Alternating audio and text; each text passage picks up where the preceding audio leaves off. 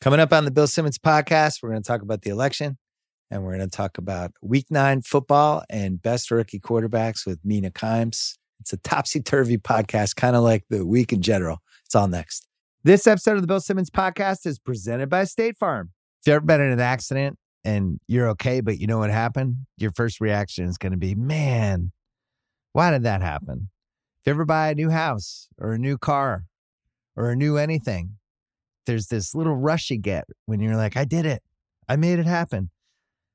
But really, the only words you need to remember are, like a good neighbor, State Farm is there. State Farm has options to fit your unique insurance needs, meaning you can talk to your agent to help choose the coverage you need, have coverage options to protect the things you value most, file a claim right on the State Farm mobile app, and even reach a real person when you need to talk to someone. Like a good neighbor, State Farm is there. Learn more at statefarm.com. This episode is brought to you by Michelob Ultra, the official beer partner of the NBA. It's just what you need to sit back and enjoy the game, and they're also getting fans closer to the game than ever.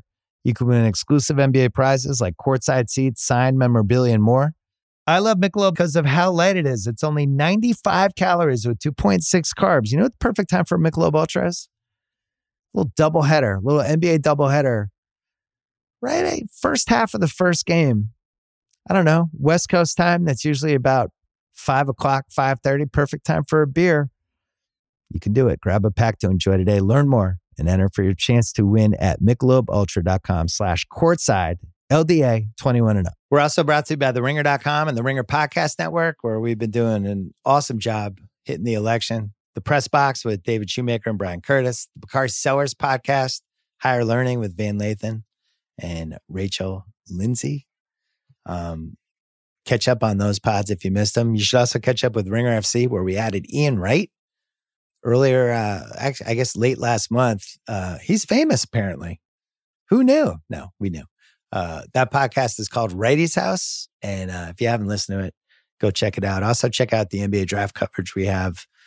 The draft guide has been great. Kevin O'Connor updated it this week. We also have the Ringer NBA show, where we've been hitting the draft. And Ryan Russillo had Kevin O'Connor on his podcast talking about everything. So coming up, Mina and I are going to talk about rookie quarterbacks, $1 million picks, whether we trust the Seahawks, whether we don't trust Buffalo, and a whole bunch more. And then my buddy JackO is going to come on just to talk about the election. He's been coming on this podcast for 13 years, 14 years, always talking about political stuff. So we're going to do it again. Why not?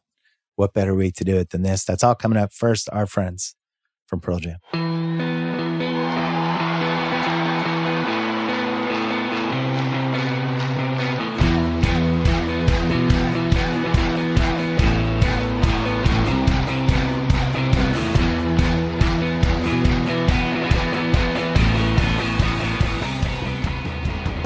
All right, we are taping this early afternoon Pacific time. Mina is here. You can see her and read her on ES. Are you like semi-retired like me as a writer or no? Kind of? We do these insider panels where we so you're semi-retired. Yeah, pretty much. There you go.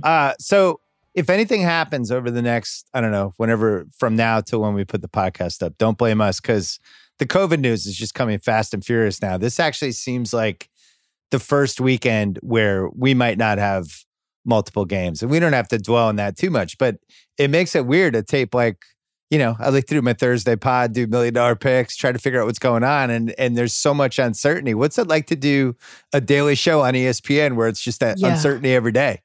Mercifully, it's live. Well, NFL Live is live. My other shows are taped. The taped ones, it is a problem. Because we're taping this on Thursday and tonight's Packers-Niners, and half the Niners cannot play. Right. I mean, half were injured. I think they have like $80 million in salary on the IR or something. But then now both of their wide receivers are out. Kendrick Bourne maybe had a negative. It's unclear. So we just didn't really talk about the game. I mean, kind of can't. I don't know. But that's a weird one because they're being vague and like muddling through. Well, somehow there was action on the Niners this morning. The line went from the line went from 7 to 6.5. I'm like, who's banging the Niners right now? I don't understand that. And plus, Nick Mullins is the backup quarterback, and They just played 4 days ago. And so I guess the Packers don't have any running backs. So we'll find out what happens in that. I wanted to talk about QB tiers first. I asked you to come on and do $1 million picks with me because you've been red hot on the Levitard show. But I thought we needed something at the top that's not election related. I think everybody has fatigue. John King just turning around, staring at the board, explaining how Philadelphia works for the 100,000th time. We're going to talk QB tiers. So this started from this premise. I was trying to figure out if I was going from 1 to 32, how high Joe Burrow would be on my list right now. If I had to win a playoff game in January, how high would Joe Burrow go? Because I've been so impressed by him the whole season. But then last week, when they actually blocked for him for maybe the first time against that crappy Tennessee defense, and he looked like Tom Brady, in his prime. And I'm like, what? But faster with more scrambles. And he had his backup running back and he looked so good. And I'm like, how high does this guy go? So first of all, are you as in on Burrow as I am? You did say Tom Brady in his prime. So it sounds like no, but I like him a lot. I was saying he looked like that. I wasn't saying he was Tom, you get what I'm saying. I know. I liked him coming out of college a lot. I was a little bit concerned because we only had like a 1 year sample size, but I think the same concern that I had then remains a concern now, which is, there's a little bit of a ceiling on the arm strength. And that's the contrast between him and Herbert, who's this like sexy, big arm, super athletic. I mean, Joe Burrow's athletic too, but Herbert's like the toolsy guy and Joe Burrow's like the high floor guy. But I think we've seen that the floor is pretty high. I think like watching him, I'm not ready to put him anywhere close to my top 2 tiers of quarterbacks, but he looks like a guy who can have an NFL career at least. So going for the next 15 years, who would you rather have? It sounds like you'd rather have Herbert. He's also younger. I think you get an extra 4 years with him, basically. Yeah, Joe Burrow's like 29 or something.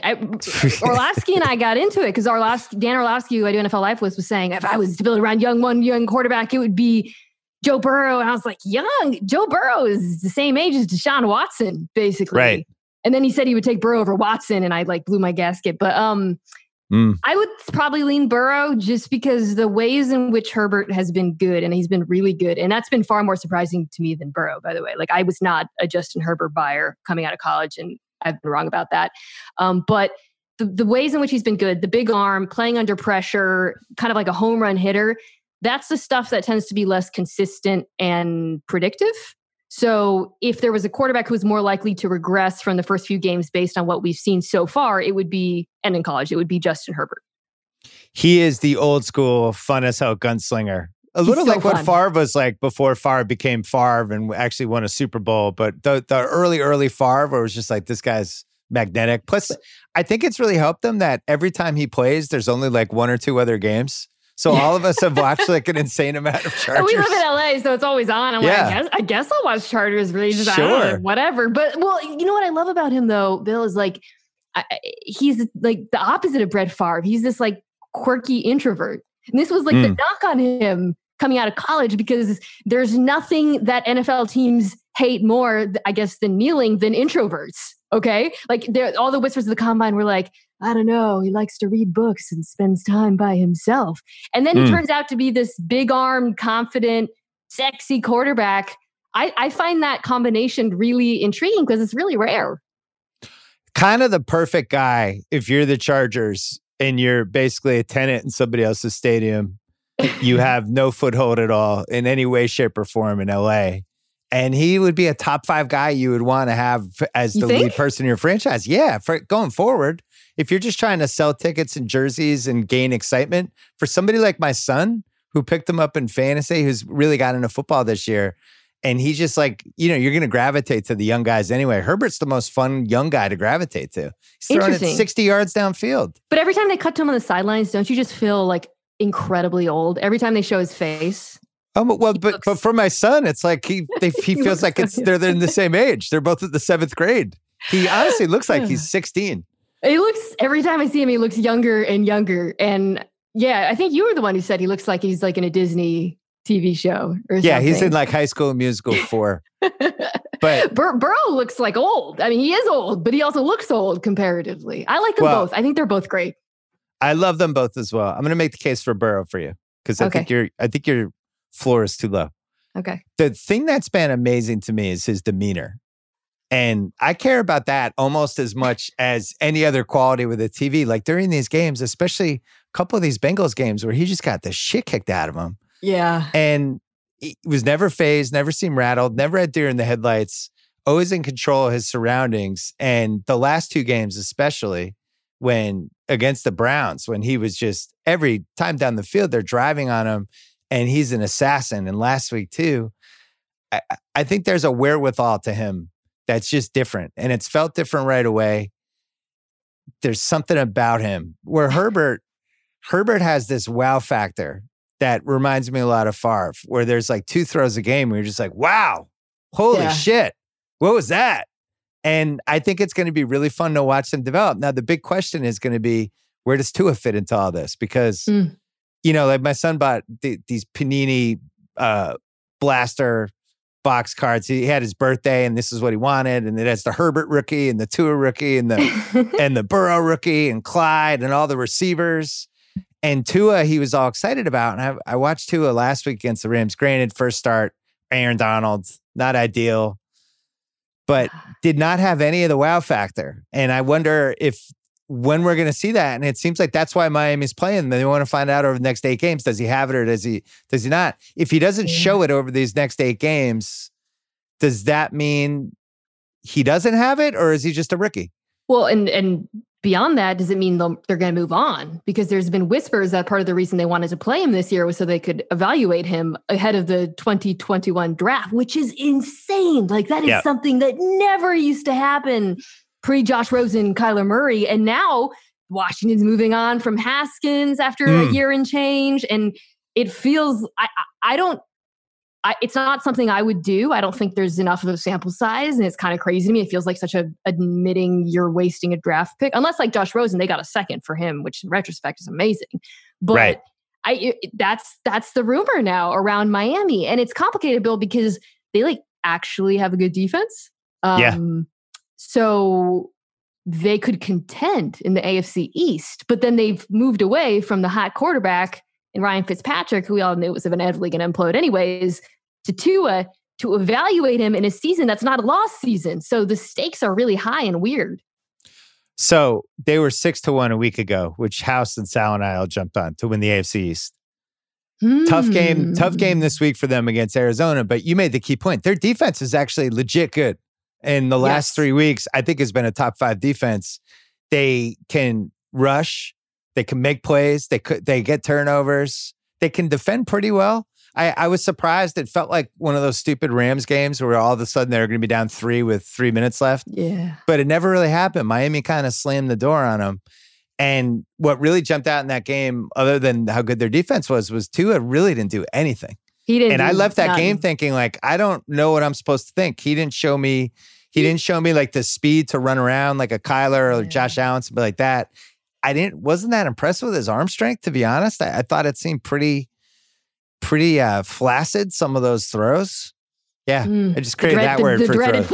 You don't want the flaccid throws. But I just didn't see anything. I get it. Yeah, he was more, his arm is more comparable to Burrow. And part of the reason I liked the fit when they drafted him was he is, you spread the ball out, a lot of RPOs. It made sense with Chan Gailey, kind of what Ryan Fitzpatrick is doing. You think Tua could potentially do that as well. Problem is, he's a rookie going against Aaron Donald, playing behind a not great offensive line. Right.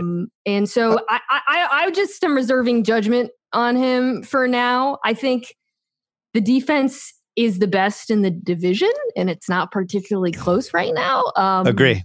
I mean, when I was watching the game, this would probably resonate with you. When I was watching the Rams-Dolphins game last week, I was flashing back to the Super Bowl, the 13-3 Super Bowl, which everybody was incredibly bored by, except for like football dorks and Patriots fans, I guess, because Belichick came out with that defensive game plan against Jared Goff. And watching Goff, I was flashing back to watching Goff in that game when he looked totally unprepared for all the zero pressures they were sending, the simulated stuff, the disguised coverages. That was straight up Patriots. And then it's like, oh, right, Brian Flores was their defensive coach back then. Of course he's good at this. Of course this defense is good. They're built exactly like the Patriots. They have a shit ton of former Patriots. It makes sense that they have a good unit.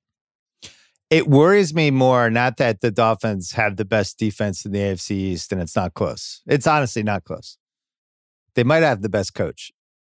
Ooh, stop. Come on. Belichick's Don't do this. Don't do this. Belichick's he's like 70 now. Dude, he's got like his sons on the coaching staff. At some point it ends. I'm worried about it. I didn't say I think this. It's the first time I got a little worried. I know when my dad turned 70, that's when, he started mixing up the grandkids' names, all that stuff. It happens. I wish you had this is an audio format, so people can't see the look on your face, which was really that look when someone's about to say something on First Take that they probably don't believe, but they're about to just let it rip. Right. And your light eyes were flashing with a demonic air light. You don't believe that. Now, criticizing Belichick, the GM, totally fair game this season. But come on, coach. So here's the counter. Obviously, Belichick's the greatest coach of all time, but he is older. I think what Flores has done, dating back to the second half of last season, has been a top 4 coaching job in the NFL. I mean, you think of the turnover they had last year where they were just basically we don't care about the season, getting rid of everybody. We don't care if we go 0-16. And then he's like, no, actually, I'm going to try to win these games. Yeah. And then what you see this year, and that's why the Arizona matchup, which I kept at $1 million picks, but it's 2 teams. Good one. It's 2 teams I feel like we'll know more after that game about both, right? I'm not sure. Arizona showed some stuff defensively the last couple of games, especially with their secondary, that they're a little frisky. And the offense, I think we all agree, has some potential because the game breakers. And then Miami, they can't run the ball. They're really going to need Tua to control the game with short passing, which we haven't seen them do at all yet. And they have this awesome defense. And the game could go a variety of ways. But after the game, I think we'll know about somebody.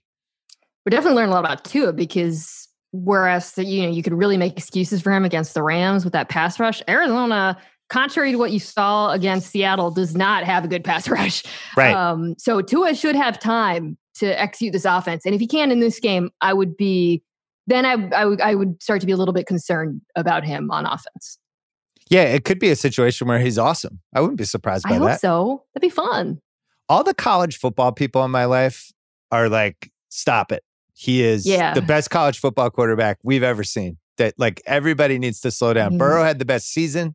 Tua was the most talented college quarterback any of us have ever seen. So everybody needs to settle down. It's going to happen in the pros. He suffered an incredibly debilitating injury. Right. I mean, our mutual friend Dave Damashek isolated. This is a 1v1 matchup, a rarity in today's NFL.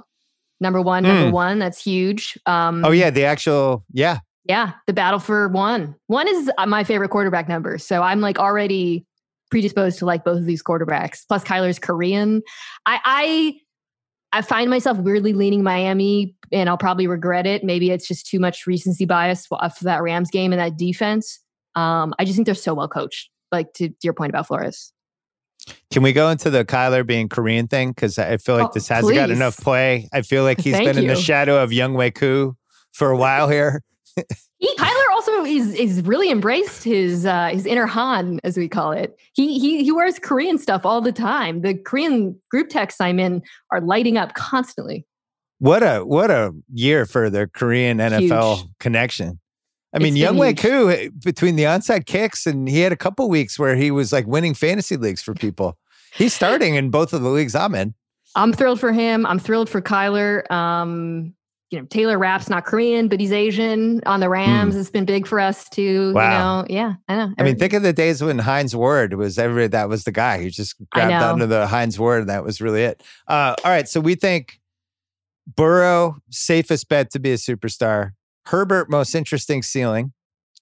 I'm saying out of the 3. And then Tua, we just have no idea. It's an incomplete. No idea. I would say actually Burrow's not the safest bet to be a superstar. He's the safest bet to be a NFL starter for years. I do question. Wow, you're really down on him. This is crazy. Dude, he's played 6, 7 games, 8 games. I'm in. Joe Burrow, if you're listening, come to the Patriots someday. All right, let's take a break and we'll do QB tiers.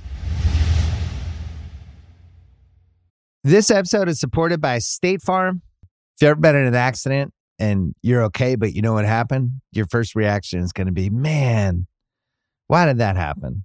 If you ever buy a new house or a new car or a new anything, there's this little rush you get when you're like, I did it. I made it happen. But really, the only words you need to remember are, like a good neighbor, State Farm is there. State Farm has options to fit your unique insurance needs, meaning you can talk to your agent to help choose the coverage you need, have coverage options to protect the things you value most, file a claim right on the State Farm mobile app, and even reach a real person when you need to talk to someone. Like a good neighbor, State Farm is there. Learn more at statefarm.com. All right. I did QB tiers. I did 10 groupings. I sent it to you. I put Herbert intentionally higher than I actually had him to see if A, if you read the list, and then B, what your reaction would be. But the first thing I'm going to say, the top tier, which I think is Mahomes, Wilson, and Rodgers. Now, it's questionable whether Rodgers is on his own, like kind of 1B tier, whether he belongs on that tier with Mahomes and Wilson. That's a whole other argument. But usually we've had, years past, I would say dating back to the mid-2000s, we've always had 4 or 5 top quarterbacks.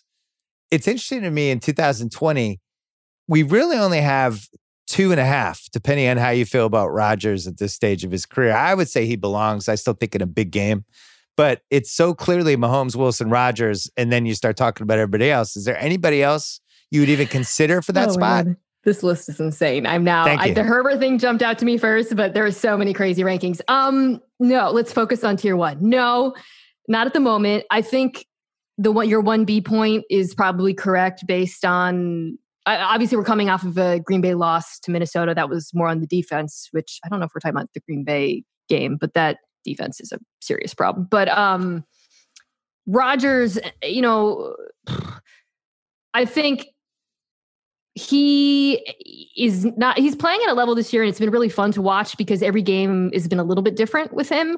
He's really operated within the structure of that offense in a way that feels sustainable, regardless of whether or not Devontae Adams is playing or Aaron Jones is playing.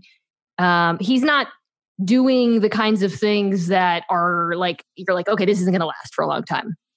He's been really accurate. Obviously, he doesn't throw any picks, and he looks really comfortable in that particular offense. That said, I don't think he belongs with Mahomes and Wilson at the moment, who are, I think, just playing a different sport right now from everyone else. I agree. So really, he should be in the tier, like a mini tier right below, just by himself.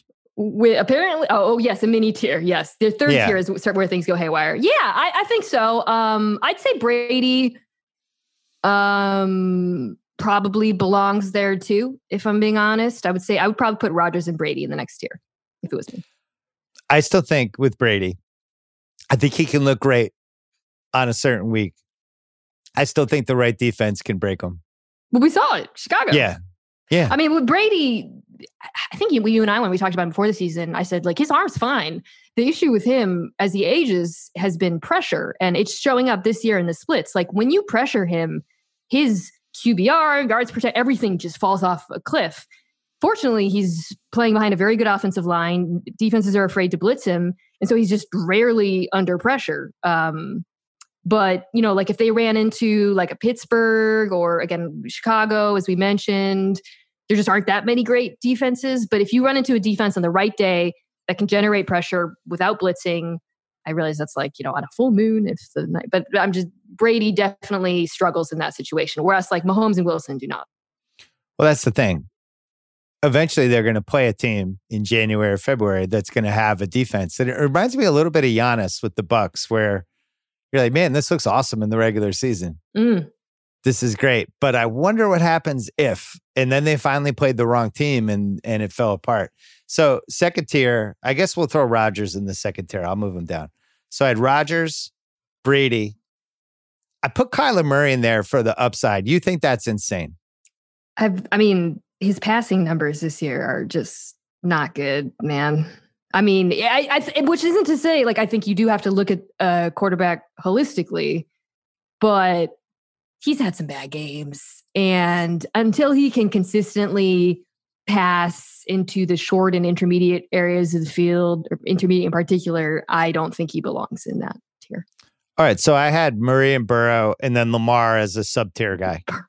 Burrow, God. Well, I love Burrow. I'm sorry. You're not going to talk me out of it. So if we have Rodgers, Brady as the 3 and 4, who is 5 in your mind? Deshaun Watson, who you have like way down the list, has been really good this year. I've been wildly unimpressed by him this year. He's been really good this year. I just haven't been impressed. His team sucks. He's been playing really good football. He's a really good quarterback, but his team is terrible. And it sucks because I don't see the path for them to get better. Like in the next... you consider they don't have first and second round picks? Yeah, not great. I really wanted them to trade JJ Watt. And they didn't. Not just because I, wanted him to be a Seahawk necessarily, but like that team, it's bleak. It's bleak. So you would have Watson 5th. All right, I'm going to adjust. So you have I had Watson lower just because I just have not been impressed by the Texans in general. Team sucks. Good quarterback. Does the team suck or does the defense suck? Because that's a different. Does the defense and coaching suck or the whole team sucks? Because on offense, you could argue he has pretty good weapons, and I don't know. Does he have like a way worse offensive line than 25 other quarterbacks? They're not great. But who does have a good offensive line? There's like 5 teams. Well, it's no coincidence that Aaron Rodgers, who we talked about, and Tom Brady, who are in tier 2, new tier 2, have, I think, amongst the best offensive lines in football. Mayfield has a good offensive line, but obviously isn't in these tiers. Mayfield does have a good offensive line, and it just doesn't matter. All right, so who do you have in that next tier? Because then I would have, if we're moving people around, then my third tier would be Murray, Burrow, and Lamar. Murray because of the upside, because I just think he can pull drives and games out of his ass. He's the fastest he is the scariest quarterback on his feet in the NFL right now. It's not Lamar. I mean, he might be the fastest quarterback ever, right? Like when he turns the corner, it's over. So I think that's fair, even though I think the throwing is concerning at times. And then Lamar, we're going to talk about the Ravens, I think, at some point. So we'll talk about him right now. Well, he's just their passing game's been garbage. And especially the better the team they play, the more inefficient they seem. And at some point, we got to wonder what's going on here because they've invested a lot of capital, running backs, tight ends, and receivers. They've spent multiple first-round picks and free agent money. I mean, I believe they've underinvested on their offense, and they're suffering now as a result. I mean, you're right to say that they drafted a running back, and I didn't. What about Hollywood Brown? That was a first-round pick. But he's a number 2 receiver. I guess my point is what I was really hoping the Ravens would do would be to go out and trade for a receiver, because when I watched that game, it seems very clear to me that Lamar has been very bad, in particular throwing under pressure this year. And a lot of that is on him, right? But defenses are keying in so hard on Mark Andrews and at times Brown, he needs that just go-to guy on hot routes, a slot receiver, a trusty veteran. He needed Jamison Crowder, or he needs his Julian Edelman, basically. And there's no one on that team playing the role that this year. But they drafted 2 of those guys last year who were supposed to be those guys. They just didn't become the guys. Maybe that's the right way to put it. So you're right. They have tried to find guys. I just think they've chosen the wrong guys, but they're really young also, Bill. Maybe that, they have the second cheapest offense in the NFL right now. So while they've invested draft capital in it, I think they needed veterans, and that's what they didn't do. And also this team's really suffered, because of the offensive line, losing Marshall Yanda, Hall of Fame guard. Now they've lost Ronnie Stanley. That's a problem with that offense. None of this absolves Lamar. I'm just, from a $1 million pick standpoint, we're going to get to them. Yeah, we're going to get to that. They've passed the point of no return with that offensive line now. It's just not. It's if they can just get through getting a C+, they'd probably take it at this point. They've lost their 2 best guys. It sucks. Yeah. No, I think you've got him in the right spot. So I agree. So how would you rank Big Ben, Breeze, and Ryan? Matt Ryan's. I would have Breeze way down this list, but I am as anti-Breeze as probably anybody with a platform. The fucking guy moves the ball down the field. It's so frustrating to bet against him. It's infuriating. It's 3 plays per first down. It's 3 plays to get 11 yards. That Kamara bails them out every 5 plays. And it's like, how are you guys moving the ball? But I always feel like he's going to do it. It's a perfect example of like how football escapes the viewer at home sometime, because every single person watching the Saints is screaming at their television, it's fucking going to Kamara. What the fuck are you doing? Like, Michael Thomas is not on the field. I don't know the name of that guy. And yet they can't stop it. And then he gets an additional 5 yards after the catch. Part of that is because Drew Brees, as much as who did you describe as flaccid earlier? Tua. Okay. Well, that verb came out too early, because Drew Brees, like that arm, I mean, that dude pump fakes like, Joel Embiid at the 3-point. Like, he is not taking that shot downfield, guys. Like, just come on. And he looks at, you see these moments in the game where like Jared Cook is like 12 yards downfield and Drew Brees is looking at him and he's looking at him. They have this mutual understanding. This isn't going to happen. This isn't going to happen.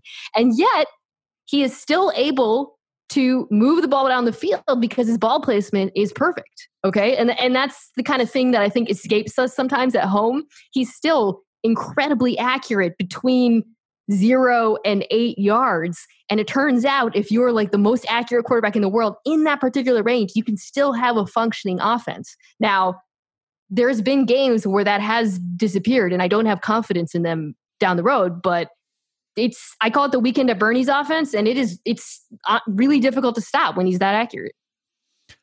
It reminds me of the old guy golf game. When you're playing somebody who like each drive is 35 yards behind everybody else, but then he's near and then it's like chip and a 1 putt. And you're like, you got a par? What just happened? And Breeze has just been doing that for 8 straight weeks. I don't understand it. I've been betting against them pretty much every week. And they barely pull out these games. They never cover. The next group I had as I moved Watson up on your command. Matt Ryan has been good the last few weeks. Oh, we didn't. Yeah, but it's still like garbage time fantasy Matt Ryan. Big Ben is in the right spot. He's just at the point of his career. There's 3 terrible plays a game that he's going to make, and that's just where he is in his career. Yeah, he's like inserting these like terrible basketball analogies, but he's the point guard. Like, he is just executing that thing, and they surrounded him with like this awesome group of playmakers. Like, the Steelers wide receivers might be the best top to bottom. Like, they're not the best high end, but like he's surrounded by at least B pluses. You know what I mean? And so like all he has to do is get the ball to them in space. Juju's getting crazy yards. You mentioned Hines Ward. Juju is basically a Hines Ward in their offense right now. Chase Claypool's a monster.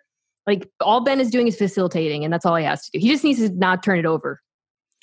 If you're a Steelers fan, your worst nightmare, which you've thought about more than 10 times, is you're up 3 in the 4th quarter against some team in round 1 or round 2. You're favored by 9. You're supposed to win.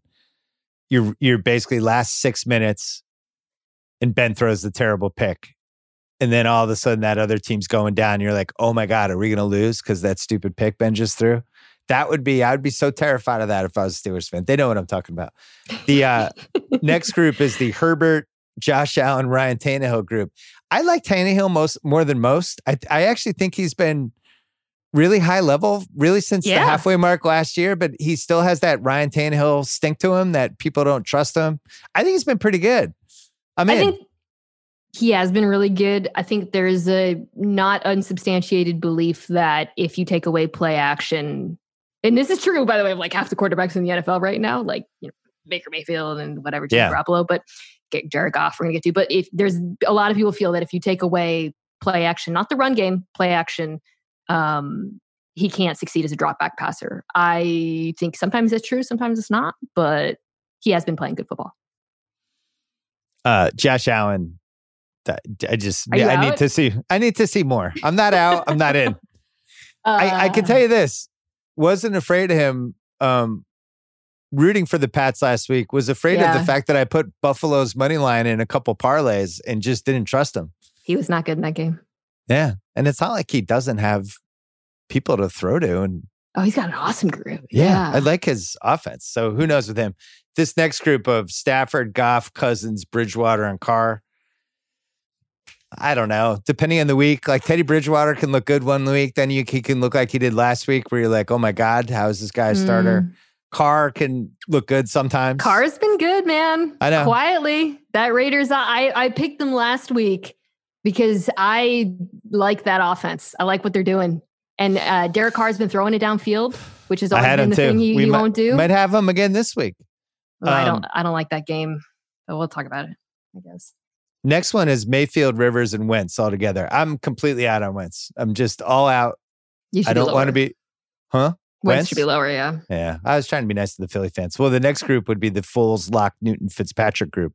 Fitz not even with a starting job, but Locke maybe could move up a couple groups down the line. I don't know. Could he become like a really solid, mediocre quarterback? Maybe. I think that's probably fair. We passed over Rivers. He's actually been playing pretty well. I might actually knock him up a few spots, but he's always, a multi-interception I can't do it. Yeah, I know. I can't do it with Rivers. And then that last group, Tua, Jones, and Darnold. And then you have, after that, you have Niners, Cowboys, Jags, Washington, Roulette, whoever's going on in there. But it's funny that those two New York quarterbacks are probably the two steady starters you would want to at least have. Yeah. Right now. Game to game. So a lot of these quarterbacks are going to potentially be on the market this offseason, which is going to be really fun and spicy, especially as these teams move on ahead of the draft, right? Because the Jets and the Giants are both picking near the top. So who would you take if you were, let's say you are the Steelers and you were looking for Big Ben's successor and you're just going to take a flyer, trade a third, would you take Jones or Darnold? Darnold. I think Jones I don't think Jones can make it. He's too sloppy. You don't change when you're sloppy as a QB like that. Like the ball goes on the ground with him or in the other team. But you love Jameis. I see. Yeah, I mean, honestly, I should have had Winston back here. Winston, I would have put with the Stafford, Goff, Cousins, Bridgewater, Carr group. Guy threw for 5,200 yards last year. Yeah. Winston on the Bears. Well, I think we're talking about the Bears, but imagine if Winston was on the Bears. If I'm the Steelers and I'm like, let's go try to get a successor for second round pick, somebody who's been in the wrong spot this whole time, I think I would go for Wentz. I think Wentz has had whatever advice he's getting. He's like the kid in college who's just wearing the wrong clothes every day. And you're like, dude, can we talk? Can we talk about some of these outfits? Wentz, I just disagree with so many of the decisions he makes as a football player, but it can't just be him. I don't know if you can take that out of him. Like, he will not give up on a play. Like,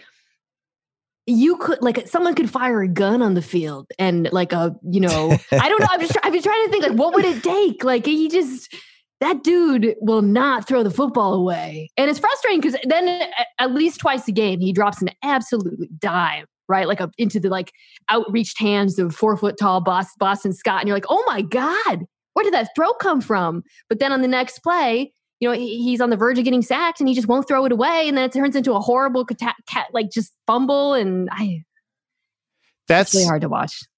That's the rub on him though, right? It wasn't before. No, but it's just like, I just look at Wentz almost like I would look at a basketball player who was on the wrong team with the wrong habits, thinking like, what if you gave him like a mentor and somebody who could really lay out all of the things you're doing wrong versus like, hey, you're going to have to take 3 guys to sack me and I'm never giving up on this play no matter what happens. And I'm going to I don't know. I can't give up on him. All right. We're going to do $1 million picks. We're going to take one more break. This episode of the Bill Simmons podcast is presented by State Farm. If you've ever been in an accident and you're okay, but you know what happened, your first reaction is going to be, man, why did that happen? If you ever buy a new house or a new car or a new anything, there's this little rush you get when you're like, I did it. I made it happen. But really, the only words you need to remember are, like a good neighbor, State Farm is there. State Farm has options to fit your unique insurance needs, meaning you can talk to your agent to help choose the coverage you need, have coverage options to protect the things you value most, file a claim right on the State Farm mobile app, and even reach a real person when you need to talk to someone. Like a good neighbor, State Farm is there. Learn more at statefarm.com. Okay, the real reason we got Mina, she's been red hot. I sent you some games I'm looking at. Just for the record, did well again last week on $1 Million Picks. We were up $539,000 for the season. Won $395,000 last week. And if the Giants didn't get that cheap touchdown at the end that almost tied the game, I would have swept the week. So here's what I'm looking at. First one, Bears Titans. Bears are 6.5 point underdogs. They have a terrible offense, 27th offensive DVOA. They have a really good defense. And you could make a case with their offense. They played Indy's D, Tampa's D, Rams D, and the Saints D the last 5 weeks. So maybe it looks a little worse than it was. Then you have the Titans, the classic good offense, terrible defense team. They just cleaned house, did a whole bunch of things. There's questions about Mike Vrabel. Should he have had a defensive coordinator, all that stuff. And Tennessee plays Indy next week. You know what that means? It's the look ahead game. We just saw it with Tampa, right? Tampa has the Saints this week. They're playing the Giants. Classic. You have these games. You're just kind of trying to get through it. You don't want to show anything good. You don't want to do any trick plays, anything crazy. You just kind of want to win the game, and it always ends up being close. I also think it's a pretty big game for the Bears because their season's going sideways, and the vibe last week was really weird, and yet their defense is really good. And I like getting the 6.5. Why wouldn't I take the Bears here, getting all the points? So you're right to point out that Nick Foles has played good defenses because right now they're resurrecting the Mitch Trubisky, like the ghost of Mitch Trubisky has returned, and they're like, maybe that guy wasn't that bad. Maybe we shouldn't have broken up with him. No. But then he's hurt, so right, doesn't matter. Insensitive. But my point is, the first few weeks, Chicago played much easier defenses, which is partially why they won. The problem with this particular game is, like, the entire Bears offensive line might be out. They're missing, let's see, Bobby 2 Massey's COVID guys, hurt, right? Cody Whitehair is hurt, and then, a couple COVID guys. So that's concerning. And while Tennessee's pass rush has been left for dead, it feels like, just from watching the Titans, when you watch, you see, I know this is the classic Jadeveon Clowney thing, but he's so close to having a big game. And then it always happens. So you remember last year in that Niners game when everyone was like, holy shit, Jadeveon Clowney's like the best football player on earth. There's just one of those games. He always has a couple of those games. And I feel like this might be one of them. I really don't like Jeffrey Simmons, who I think is very good against that interior of that Bears line. And then on the other side of the ball, while I love the Bears defense, I think they're really good. They're one of the four or five best defenses in the NFL. There are a couple things they struggle with. One is stopping the run. Roquan Smith has been better, but I was not surprised to see the Rams run on them with some success. And the other is defending play action. When you look at their splits versus play action versus non-play action, it goes from top 5 in EPA per play to 24th. So what are the two things the Titans are very good at? Running the football and play action. So that makes me nervous about this matchup. Well, and then you throw in, if the offensive line, this is what sucks about doing this on Thursday, honestly. The COVID stuff, right? Yeah. Well, it's like, who knows? They might actually have 60% of the offensive line, or they might be completely decimated.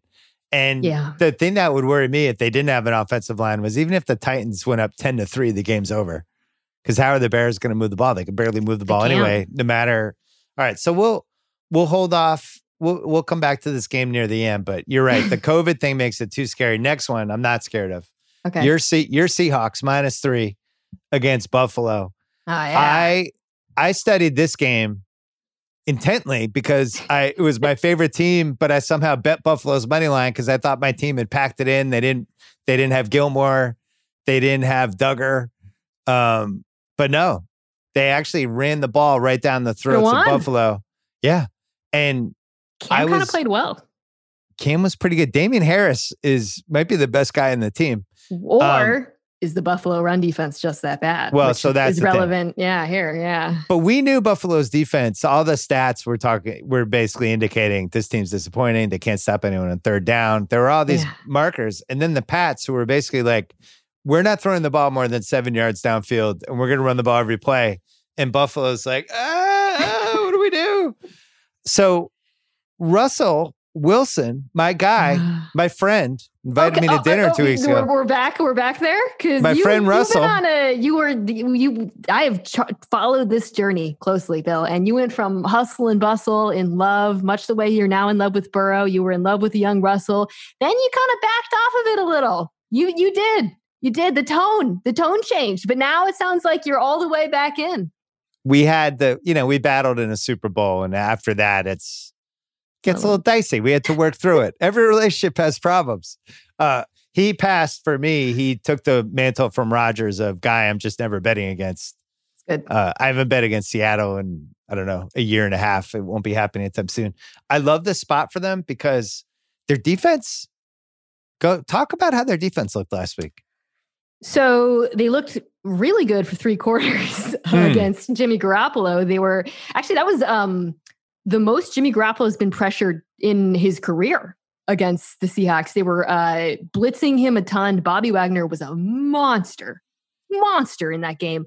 Then things kind of fell apart versus Nick Mullins. They did play some prevent. They got the game was over though.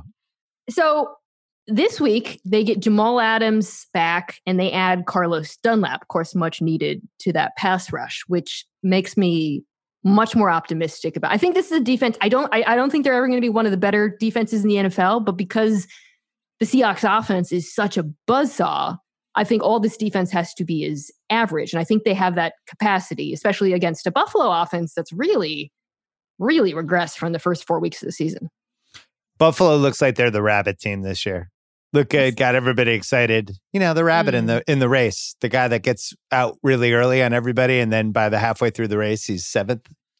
I didn't know that was a. You didn't know that was a phrase? But yeah, Josh Allen MVP talk was rampant on my network. Well, so here's what you got. You have Buffalo this week at Buffalo. You're at Los Angeles against the Rams next week. Home Arizona on a Thursday. Revenge. Which is the week before Thanksgiving. And then it gets super easy. At Philly, the 2 New York teams, at Washington, home for the Rams, at San Francisco, who by that time, probably everybody in the team will be injured by that game.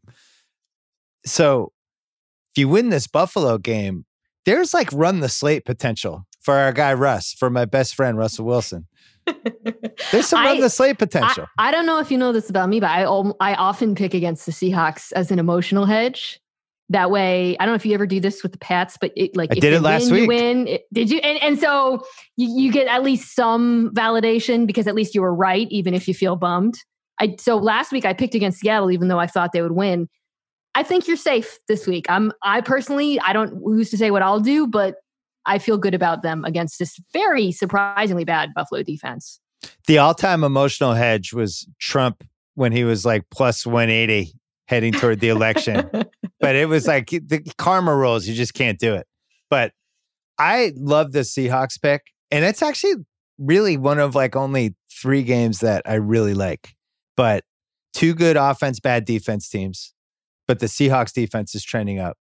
And Buffalo's defense really stinks, and Wilson should light them up. You have the best receiver of all time, DK Metcalf, the Jerry Rice 2.0. And I think this is Rice, really. I think this is what Wilson was saying, my guy. Right, he said that in the podcast. Yeah, I forgot. Yeah. I think there's blowout potential there. I don't understand why the line's 3. That's the only reason that I'm scared. I feel like this line should be Seahawks by 4. I don't think home field matters. I think it's less about home field, and there's still some respect for the Buffalo offense of the first 4 weeks. Because while Josh Allen has come back to earth, it's still a really good group of receivers, good coordinator. Fair. And the way they played you guys, New England, like a lot of that was by design. I think Brian Daboll, who I think is a really good offensive coordinator, realized that New England like mysteriously could not stop the run in that game and just leaned on it pretty hard. Josh Allen just has not been throwing it deep over the last few weeks with any success. So that's the Seahawks' weakness, is they've given up explosive plays deep. Again, Jamal Adams is back, so we'll see how that affects things. But unless he can do that, I can't see them keeping up with Russell. Okay. Next game, Bucs Saints. Bucs are minus 4.5, which I don't like. Bucs are minus 230 to win the game, which gives us parlay potential with them. So here's the case briefly. We don't need to spend a ton of time on this. I don't think the Saints are very good. I think the Bucs defense, regardless of what happened with the Giants last week, I think that was the classic look ahead. Yeah, it was the classic look ahead next week. I don't want to judge that Giants game for anything more than what it was, which was they're playing a shitty team and whatever. The Saints beat them already. The Bucs win this game. They're going to win the division if they win this game, I think. You also have a little Antonio Brown, a little juice, little Red Bull for the offense. How long it lasts, I don't know, but when he's out there, he's going to be good. And I just think they're better. And I don't think Breeze is good enough to beat their defense from what I've seen from the Bucs defense. So I like the money line minus 230. I'm going to get creative with it. But what do you think of this game? I think the Bucs win pretty handily. I think there was some meaningful takeaways from the Giants game. You saw on the Bucs offense how badly they need either Chris Godwin or Antonio Brown. They will have that in this game. They also there was some really weird play calling on the part of Arians Leftwich. They weren't calling play action until the second half. They kept running on first down. It was really infuriating. They weren't hitting Gronk at all. The Saints are uniquely terrible at defending tight ends, so I imagine that'll change in this game. And then on the other side of the ball, I think the Bucs have one of the three best defenses in the NFL. Agree. You saw, however, that you can beat them deep. Daniel Jones had dudes wide open. He just missed them. But Drew Brees can't throw deep. So I don't see that being an issue in this game. Those linebackers, dude, they're so fast. Levante David and Devin White are maybe the fastest linebackers in the NFL right now. And if there's anyone who can stop, what we were talking about earlier, like Alvin Kamara, he's getting the ball. It's these two dudes. It's the perfect tease or parlay. But I'm also intrigued by the 4.5. It's interesting. I always call that the Vegas zone when it's 4.5, 5 or 5.5, because Vegas is we don't know. We throw it in, and it's 4.5, which means even Vegas is a little confused. But I just don't think the Saints are good enough. All right, so we're marking that one down. Two more that I like, not quite as much as those last two. The Colts +2 against the Ravens. So these are two top 5 teams in DVOA. We talked about how the Ravens' offensive line has been demolished. And I like that the Colts are getting points. I guess they're 1.5 now, I should say. I'm still waiting for the Jonathan Taylor breakout game. I don't know when it happens. The thing that worries me betting against Baltimore is the Phil Rivers. I just don't trust him, period. And that's my hesitation. So the Colts are kind of like what the Bears could have been, I think, really good defense. Just an efficient offense that, isn't super sexy. I don't think they rank really highly in just about any metric, but can move the ball downfield. They're really bad running the ball, which is confusing because that offensive line was so, monstrous last year. But they're good. They can score. Unlike the Bears, they can actually score. The problem is Baltimore's defense is really good. And the thing about, I think there's been a lot of overreactions to the Ravens-Steelers game because the Ravens should have won that game. They lost. They're up 17-7 2 hours into the game. They lost because Lamar turned the ball over. It's as simple as that 4 times, right? That defense, and also the Steelers made some interesting adjustments against that defense, but I think they are incredibly physical, opportunistic. They've got the ball hockingest secondary. And now they go up against the quarterback who wants to have a multi-turnover game. That is, as you correctly point out, it is in him at any moment waiting to come out. And if we were going to pick a defense that would bring that out of him, it would be Baltimore. And that makes me really nervous. Well, it's Ravens by 1.5. So one possibility is teasing them to 4.5 and just saying it's either a close game or the Ravens win. And betting that Phil Rivers isn't going to beat them by 5 or more. That's not going to. I don't think that's going to happen. I don't think Phil Rivers beats them by 5 or more. The other thing we left out, T.Y. Hilton. It always happens. It's like Halloween, my son's birthday, and T.Y. Hilton getting hurt are the 3 necessities of late October. So he's hurt. He's missing practice. He's got the red flag next to him in fantasy. This happens every year. I don't really love their receivers. And I just, maybe you're right. Maybe this is the Ravens game. So yeah. All right. So maybe we team those together. Okay. Last one. Washington -2.5 against Danny Jones and the Giants. Washington 4th in defensive DVOA. So this would be a pure, I am picking. I hate this game. The Washington defense to do their job. Yeah. But if there's one quarterback in football who loves to turn it over as much as Danny Dimes, it's Kyle Allen. Mm. And I was really impressed with that Giants defense against the Bucs. I mean, I don't think they're good. They're not like a top half defense, but the secondary is good. James Bradbury is really good. Jabril Peppers plays really well. And this just feels like a chaos game. I just feel like both these quarterbacks are going to turn it over a bunch. All right. Taking that one off. Taking it off. I don't like it. Get it away from me. We'll go to long shot parlay of the week. So there's a lot of candidates this week. I like to team two of them together. We've hit this 3 times in 8 weeks and should have hit it more. We had some bad luck. So the candidates are the Jags are plus 225 to beat the Broncos. The reason that line is so high is because who are they starting? Oh, God, Jake Luton. Jake Luton. I may be saying his name wrong, but yeah. Jake Luton. Yeah. So that's an option. You have the Bears plus 240 against the Titans. We talked about all the reasons maybe not to do that. You have the Panthers plus 400 against the Chiefs. It's a kind of game Andy Reid likes to blow once a year. No. Where you're just like, wait, why are you losing to these guys? No. Yeah, he does. Let's be honest. He does. He does, but I think I think they'll shred them. I think the Chiefs shred them. You have the Jets plus 270 against a Patriots team that basically had their season end last week. Yeah, I think the Pats win this one pretty handily, though. All right, so you don't like any of the long shot parlays. What was the first one again? Remind me. And then we have Dolphins plus 175 to beat the Cardinals. So that's a pure Tua pick. I kind of like that one. And then hold on. And the Luton one. The Luton one was. Oh, you like the Luton one? What was it again? That one's plus 225. All right. So if we do, I'm trying to see if there anybody else that we like. Nah. The Jags are going to get their ass. Oh, how about Lions plus 190 against the Vikings? Okay. So this one's wonky because it's Stafford. Right. Because he's COVID. Right. So yeah. You probably can't touch that. Okay. I don't know. I'm feeling good about the Dolphins this week. I don't know. But you did. Oh, one more. Cowboys plus 640 against the Steelers. I know. Ridiculous. We don't know who's starting. It's either Cooper Rush or who's the other guy? So we don't have to do a long shot parlay then. I mean, I couldn't find the second team. It's your money. Well, but all right, how about this? The Jags and the Dolphins are 8-1 plus 798. I think the Dolphins can win this game.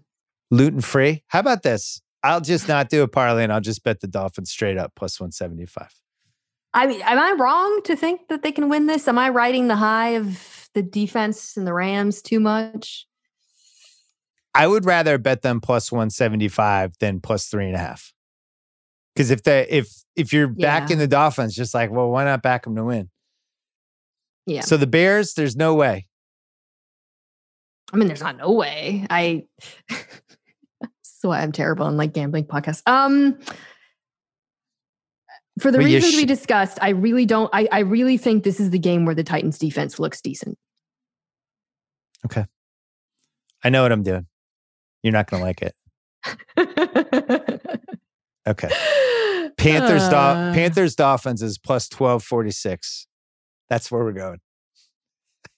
God. All right. Here are the $1 million picks for week 9 with help from Mina Kimes. We are putting $400K on the Seahawks -3. So good. We are putting $400K on a tease of the Bucks going down to plus 1.5 against the Saints. Love that. And the Ravens going plus 4.5 against the Colts. A little nervous, but. And then we're doing a little 25K. Actually, we'll go less than that. 20K long shot parlay. Dolphins plus 175 with the Panthers plus 400, which would pay plus 1246, almost $250,000 if we win that. And then we're going to put 100K in the Dolphins plus 175. So we didn't get to $1 million in spending this week, but I'll tell you why. I didn't love this week. I'm also on the road. My daughter has a soccer tournament.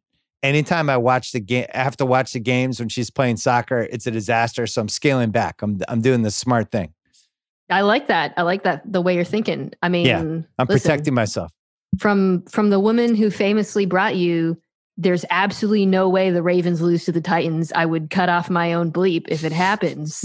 Take these picks and run with them, folks.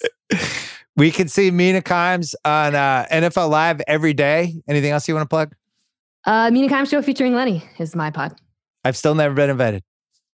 Oh, really? You're always invited. But Danny Kelly has been on. Kevin Clark's been on. Geez, just not you. It's great. Yeah. Thanks. Sorry. Thanks for the invite. I even have a dog that kind of looks like Lenny. Really?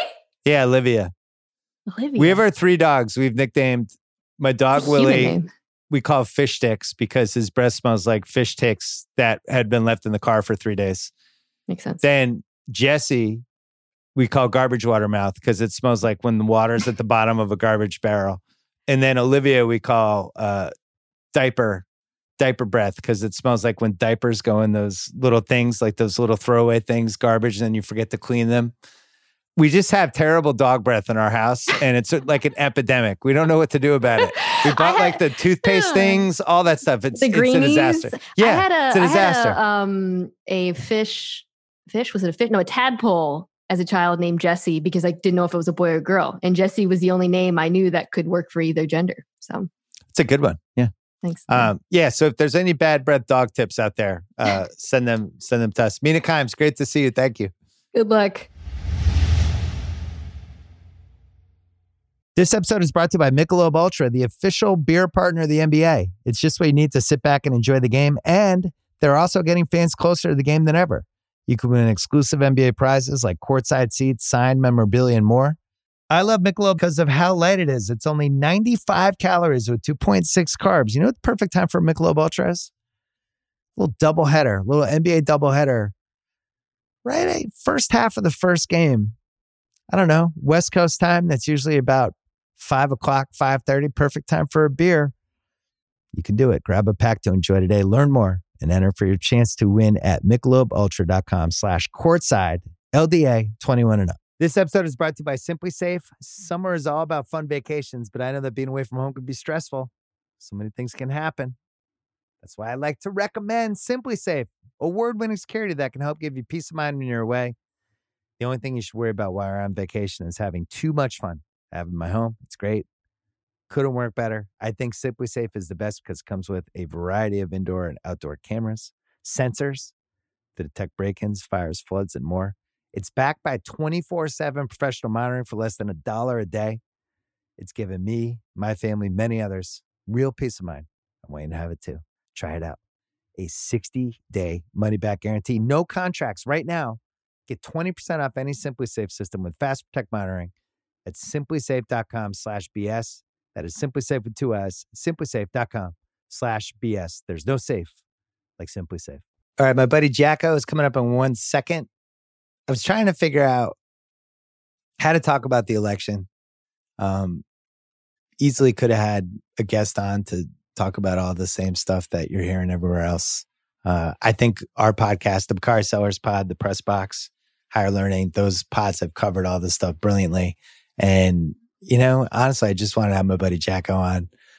We've been talking politics since we were in college. We were freshmen at Holy Cross. We were in the rooms next to each other. He was a Republican. I was like a floating Democrat.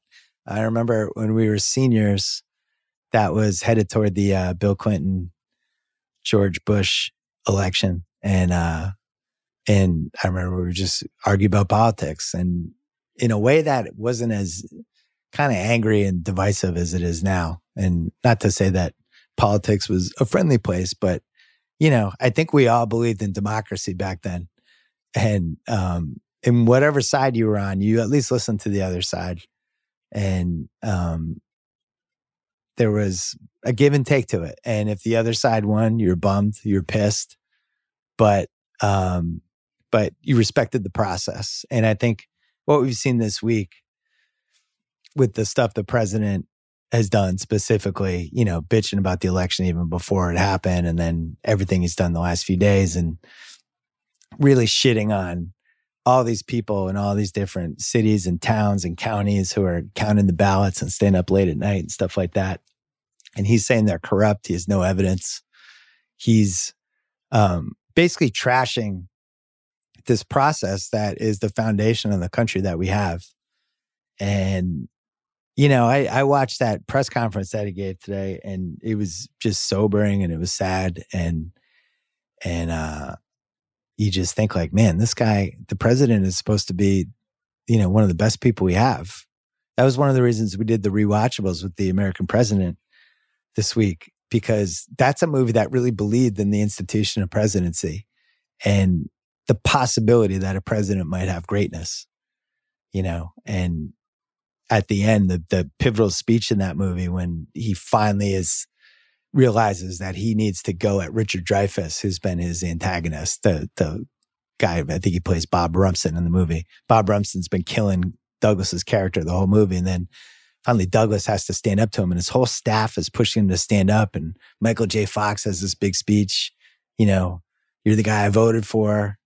You've got to stand up for this, blah, blah, blah. And then Douglas gives this great speech, and it's like, this is the greatness that the staff who's serving him believed in. And, look, it's a liberal movie. It's a Sorkin movie. It's not about that. It's a movie about, this is a job that fundamentally people expect greatness from, or at least goodness. And what we've seen from Trump the last 4 years with, all the dog whistles, all the terrible things he's said and done, his disdain for half the country, his willingness to try to divide as much as he possibly could, to double down on the base that he had at the expense of everybody else. And, you knew it was going to come to this week. I didn't know who was going to win. I figured Biden had a good chance. I didn't really trust the polls. I don't think people were honest about, necessarily who they're voting for. And in general, I think there's a huge disconnect right now between, if you're on one side, just having no idea what's going on with the other side. And the fact that people thought Biden was going to walk away with this, and you could see the betting lines and all that, where Biden's basically a 2-1 favorite heading into this. And I was pretty skeptical and dubious and nervous. I just wanted it to end, because I really believe in the presidency. It's not a hot take, but I think it's an important institution in this country, even if it hasn't been shown to be that the last 4 years. I think it means something. I think it means something beyond just getting political deals done, and the fact that you control the button, and the fact that you're dealing with other countries and you're protecting people, and the markets can surge or go down depending on, one speech that you give. There's a dignity to it that, even somebody like George W. Bush, who a lot of people hated by the time that he left the office, but I thought he, when 9/11 happened, I thought he handled the next couple weeks with a certain dignity. I didn't like his presidency. I didn't think he was a good president. But there was a moment there where we really needed somebody to be in charge, and we needed somebody to be a leader. And I've talked about this before, but at Yankee Stadium, when he's got the bulletproof vest on at the World Series game, and the whole country's still reeling, and everybody's soul searching, and nobody knows what's going to happen, whether we're safe, what our life's going to be like. Are we going to be able to fly again? All the things we were thinking about after 9/11, is New York going to be the same? And he came out and he threw a strike right down the middle with his jacket on and the bulletproof vest. And it was a great moment. And I think, I was thinking about it the other day, because one of the things that's such a bummer about Trump is he has no great moments. He is just a egomaniac. He's inherently selfish.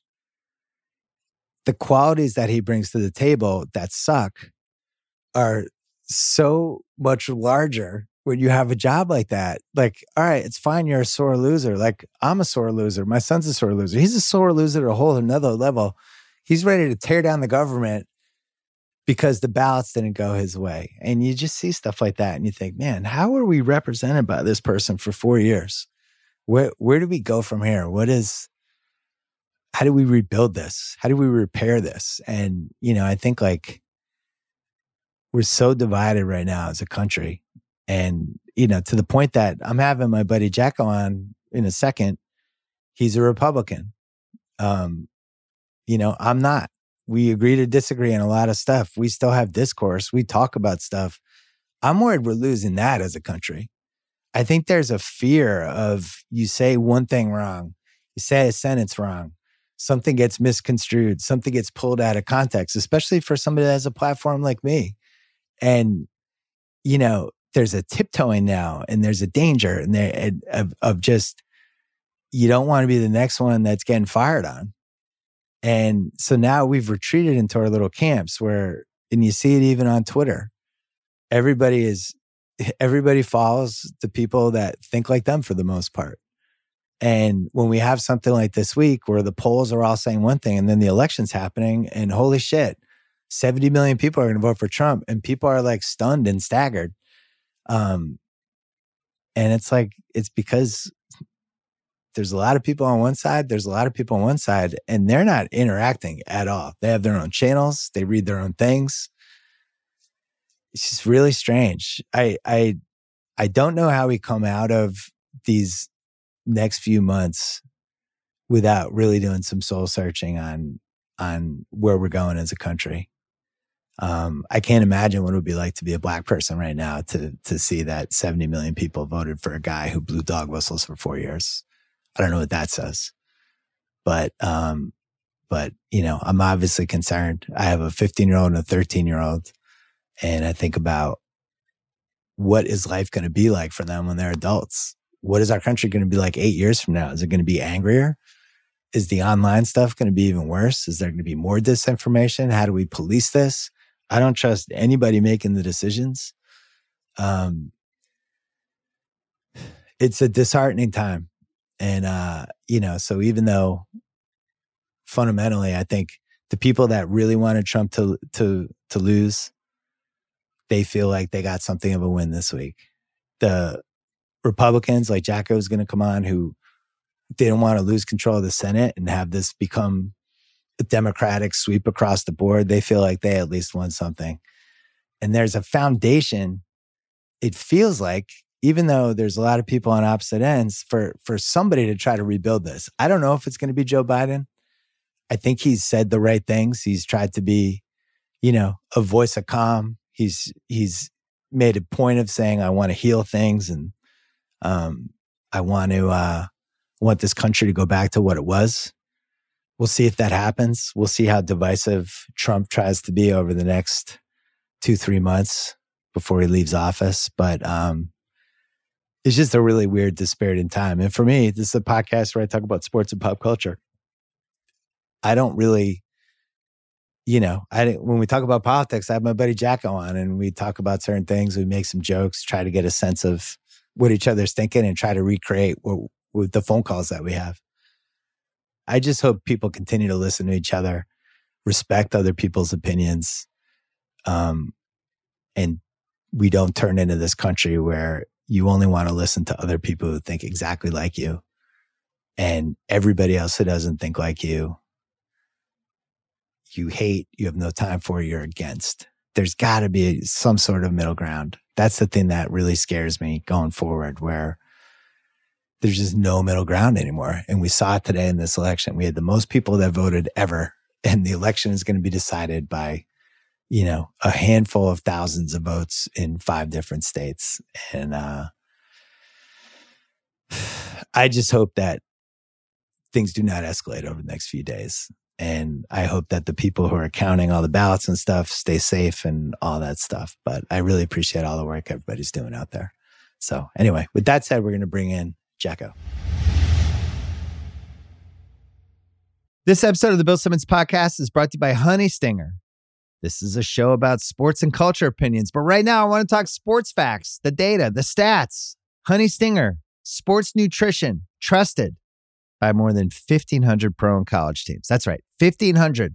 That's all 32 pro football teams. That's 39 pro basketball teams, 29 pro baseball teams, and more that prepare, perform, and recover with the delicious taste of Honey Stinger's energy waffles, chews, gels, and bars. Honey Stinger is the one teams trust. Use code Simmons for 20% off your first order at honeystinger.com. That is SIMMONS for 20% off your first order at honeystinger.com. This episode is brought to you by Lincoln and the all-new 2024 Nautilus Hybrid, featuring customizable 48-inch panoramic display, available Revel audio system, and available perfect position front seats with active motion massage. Oh my God. The world isn't wide enough. Visit Lincoln.com to learn more. Some models, trims, and features may not be available or may be subject to change. Check with your local retailer for current information. Lincoln and Nautilus are trademarks of Ford or its affiliates. All right. It's a tough one. But one of my oldest friends, JackO, he's been on this podcast since 2007. We've talked baseball. We've talked sports. We've talked politics, dumb TV shows, life. This one, man, what a 3 days. And kind of culminating a couple hours ago, the president spoke in front of everybody. He seemed like kind of sedated or drugged almost and was just rambling about. Sure he is. Yeah, he's rambling about all the what happened in the different cities, and these cities were fine because he's actually coming back in those cities. But right. Philly and Detroit, it's so corrupt. We know how corrupt they are. He had no evidence at all. And it was honestly one of the worst moments in recent American history that this guy who represents our country and is supposed to be a leader, and he was acting like, you know, these videos you see of some Little League coach in New Jersey who gets in a fight with the umpire and won't leave the field. And this is our president. Exactly. I don't know how Biden's going to win. Biden's closing in on Pennsylvania. Yeah. He's probably going to win Arizona. So by the time people listen to this, Biden will officially be the president. But I think, Johnny, for me, such a sobering week in so many different ways. It doesn't feel like anybody won. When you see the turnout, not just for Trump, but for the message from all over the country, and you just think like the country is more divided than it's ever been. It just seems like two sides that absolutely hate what the other stands for, and it feels like it's going to get worse. And unfortunately for us, the president is the guy with the big can of gasoline who's fully prepared to take everything down with him. He doesn't want to lose. If he loses, he's going to blame everyone else. And it's just going to be a miserable next couple months. What was your take watching everything? Well, I mean, it was an amazingly good election for the Republican Party, really. I mean, everybody figured they were going to lose the Senate, that right. If Biden won the White House, that he would have, you know, a big majority in the Senate. They would increase their majority in the House. And amazingly, it looks like the Republicans certainly have a puncher's chance of holding the Senate. It's going to come down to these runoff elections in Georgia in January. But they picked up like at least 10 seats in the House. Right. So, you know, for me, it gets rid of Trump, and, you know, Biden that's hamstrung by Mitch McConnell and a more powerful Republican House. That's great for me from a conservative point of view. But right. And you know, given everybody all the push to vote, you couldn't watch TV, you couldn't watch any sporting event without multiple commercials reminding you to vote, make a plan, vote, you know, from athletes in every sport, actors and actresses and local news people, everything. Like, I mean, it's the best turnout we've had in this country, I think since like 1960, maybe even longer. So, I mean, it's good in terms of democracy that people participated and voted. And, you know, this is sort of like the messiness of democracy, the counting of the votes afterwards. And of course, Trump was never going to go down easy. He was never going to concede or be a gentleman about this. And he gets to engage in his favorite things now. Like, he's like, well, if I have to lose, at least I get to do conspiracy theories, litigation, and whining. So he's like, it's a good trifecta for him, even in a loss, because he always engages in conspiracy theories. So he will now make up these things out of whole cloth about wholesale vote fraud. Now, you know, there's what, 120 plus million votes that were cast. Could you find anecdotal evidence of people that died, that got a letter in the mail and maybe a grandchild or somebody filled it out mistakenly, sure. But that's not enough to swing a state. He has these grand conspiracies about wholesale voter fraud where ballots just appeared in polling places and were counted and not verified and not checked. It's nonsensical. But he's got to give something for his supporters to beat on and to bang the drum on. So he loves that more than anything else. And it's depressing and it's despondent, but it's not out of character for him. It's totally in character for him. So it's not shocking. It was an amazing performance from a lying standpoint, because on the one hand, he's getting excited that they have momentum in Arizona and they might come back in Arizona and Nevada where they have to keep counting votes. Right. But then you have these other cities that he's losing his giant lead because they're counting the votes. So he just decides arbitrarily to complain about one piece of this, but not the piece of in any state that he might have a chance. Right. He's like, well, stop counting here, but don't stop counting here. Well, you can't do that. You don't get to pick and choose which states you still keep counting the votes in. It's nonsensical. The other fundamental piece of it was he had spent months and months telling his supporters to go vote. Don't trust the mail-in ballots. Go in person. So all these people go, and who wants to be in a line? A lot of them are voting in person, whereas I think most smart people kind of just wanted to mail the ballot in. It seemed a lot easier. Not that hard, not rocket science to fill out some things and sign it. So it was very clear even before we had the election that the Democratic side was going to have more mail-ins. Right. The Republican side was going to have more people in the thing, which then got rewarded right away. And you saw these instant results. You're like, oh my God, they're leading. Right. I mean, you're right. I was just going to say that. He spent months and months denigrating mail-in ballots and saying it was stealing, it was fraud, everybody should go on election day. So all his supporters who listened to his every word followed his advice, and they didn't do mail-in ballots. They voted in person on election day. He built up a lead. And then he's lamenting the fact that, well, all these mail-in ballots are coming in and Biden's winning them 80-20. Yeah, because Biden encourages people to do mail-in ballots, and you explicitly discouraged your voters from doing that. Like, it's not rocket science. It's not shocking. If you tell people to do, if one candidate tells people to do one thing and the other candidate tells people not to do it, guess what? When they come in, it's gonna follow that course. It's ridiculous. Well, it makes you wonder if this was almost his get out of jail free card if he lost. When you set all this stuff up in the months ahead of time, and then you lose, and you could blame him. Oh, don't trust those ballots. Exactly. I just don't know if he's smart enough to even think 6 months ahead like that. Maybe he is. I don't know. I think he was kind of priming the ground of like, well, I need to have an excuse because all the polls look bad, and I'm going to blame these mail-in ballots and that they were all fraudulent and they're all fake and they're all made up. So he was already priming the ground with that. And then when they started coming in and it ate into his lead in places or evaporated his lead in other places, and he's like, whoa, whoa, whoa, whoa, whoa. It's ridiculous. So you mentioned the Republican Party at the top, that there's actually signs of light. Because, look, we've been friends forever. You're conservative Republican for the most part, with some exceptions, Trump being one of them. I kind of vacillate back and forth. Depending on, I vote more on the personalities and issues that I care about, things like that.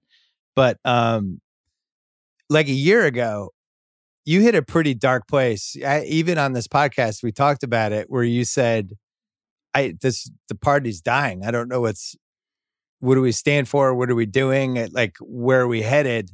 And now it actually feels like there's a little bit of momentum again. And look, I don't love some of the people that won. I can't stand Lindsey Graham, for example. Right. But I do feel like I do care about democracy, and I do like that all these people turned out. And it's a bummer for me that 70 million people voted for Trump, a guy who has been blowing dog whistles the last 4 years and who put all of us in danger with how they handled the virus. Just those two things alone should have made him unelectable. But I am glad that people were engaged, and we're going to have 150 million people voted? Yeah, probably. Something like that, which is incredible. So in some ways, like, it is a good week. And in other ways, it's such a bummer of a week because, like, imagine, any black person, and they're just looking at this like, wow, 70 million people voted for Trump. Right. Did you I know. Did you see what happened the last 4 years? And that's the part I can't wrap my head around. I'll never understand Trump's appeal. I've said it a million times on this podcast.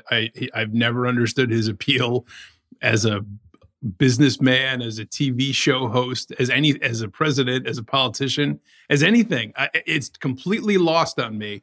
And when I watch these rallies and people are at these rallies like it's, the Beatles in 1964, and it's just like, I'm like, what is it I'm not seeing here? Like, what is it I don't get? And like, people really, really go for him. And the funny thing you said in terms of like his dog whistles, which you're clearly not wrong about, he got the best percentage of like Latino and African-American votes of any Republican since Nixon in 1960.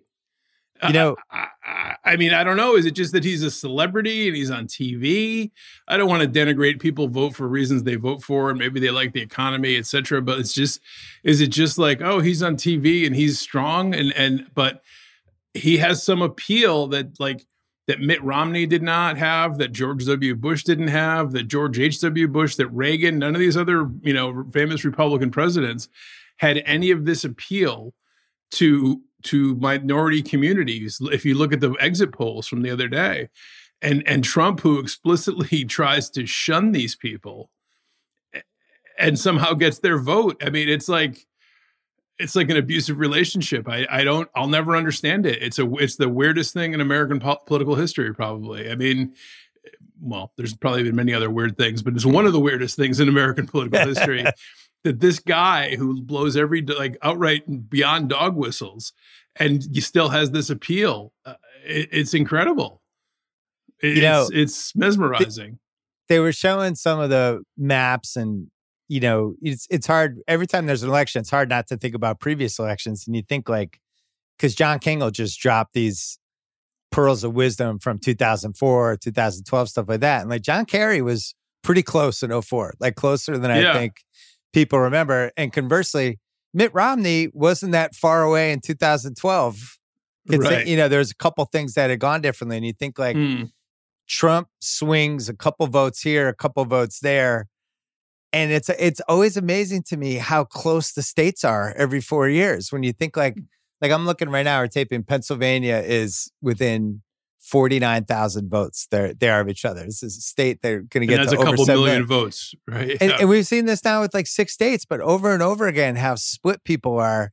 And it really, I mean, not everyone's vote counts, because like my vote didn't count in California, other than mine doesn't matter here in Connecticut, right?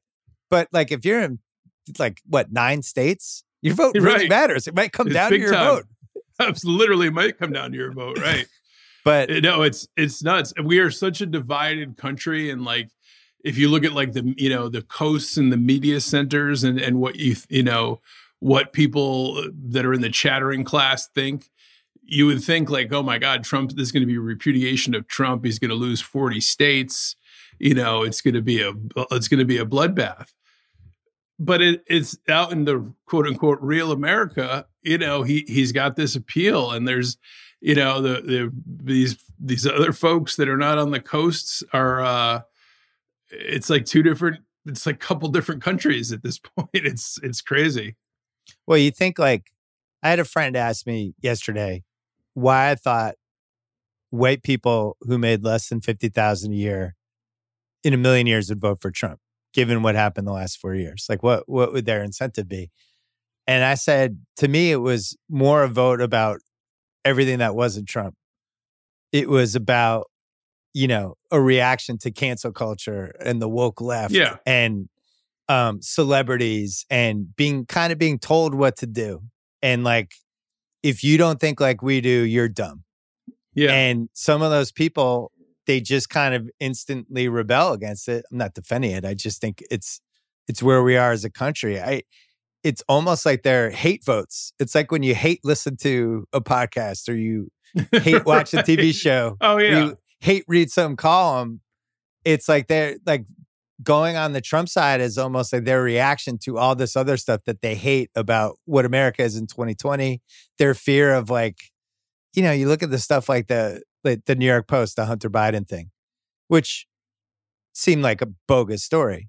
But we also had this whole system in place with journalism where it's like, if you write a story and it's not true and you're defending somebody, then the legal process takes hold and you sue, and that's how it works. Right. Now we have, all these different social platforms kind of deciding what is speech and not. And it's a really interesting argument. And some writers, like Matt Taibbi, people like that have been really writing them the last few months and about where's this going? Are we just, are we getting rid of free speech? And I think some people are worried about that. And I don't know. I can't remember when the country's been this broken, I guess is my point. There's so many bad things happening all at the same time. And it's not just all the Trump shit.